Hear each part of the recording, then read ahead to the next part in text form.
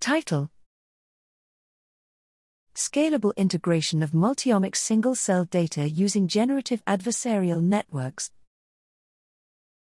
Abstract: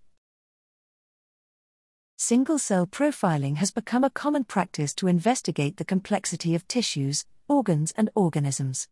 Recent technological advances are expanding our capabilities to profile various molecular layers beyond the transcriptome, such as, but not limited to, the genome, the epigenome, and the proteome. Depending on the experimental procedure, these data can be obtained from separate assays or from the very same cells. Despite development of computational methods for data integration is an active research field, most of the available strategies have been devised for the joint analysis of two modalities and cannot accommodate a high number of them.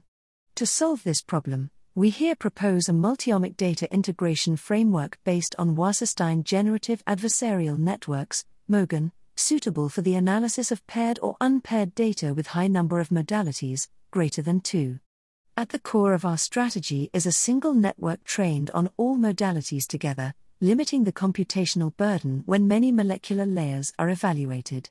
Source code of our framework is available at https://github.com/vijayansanti/mogan.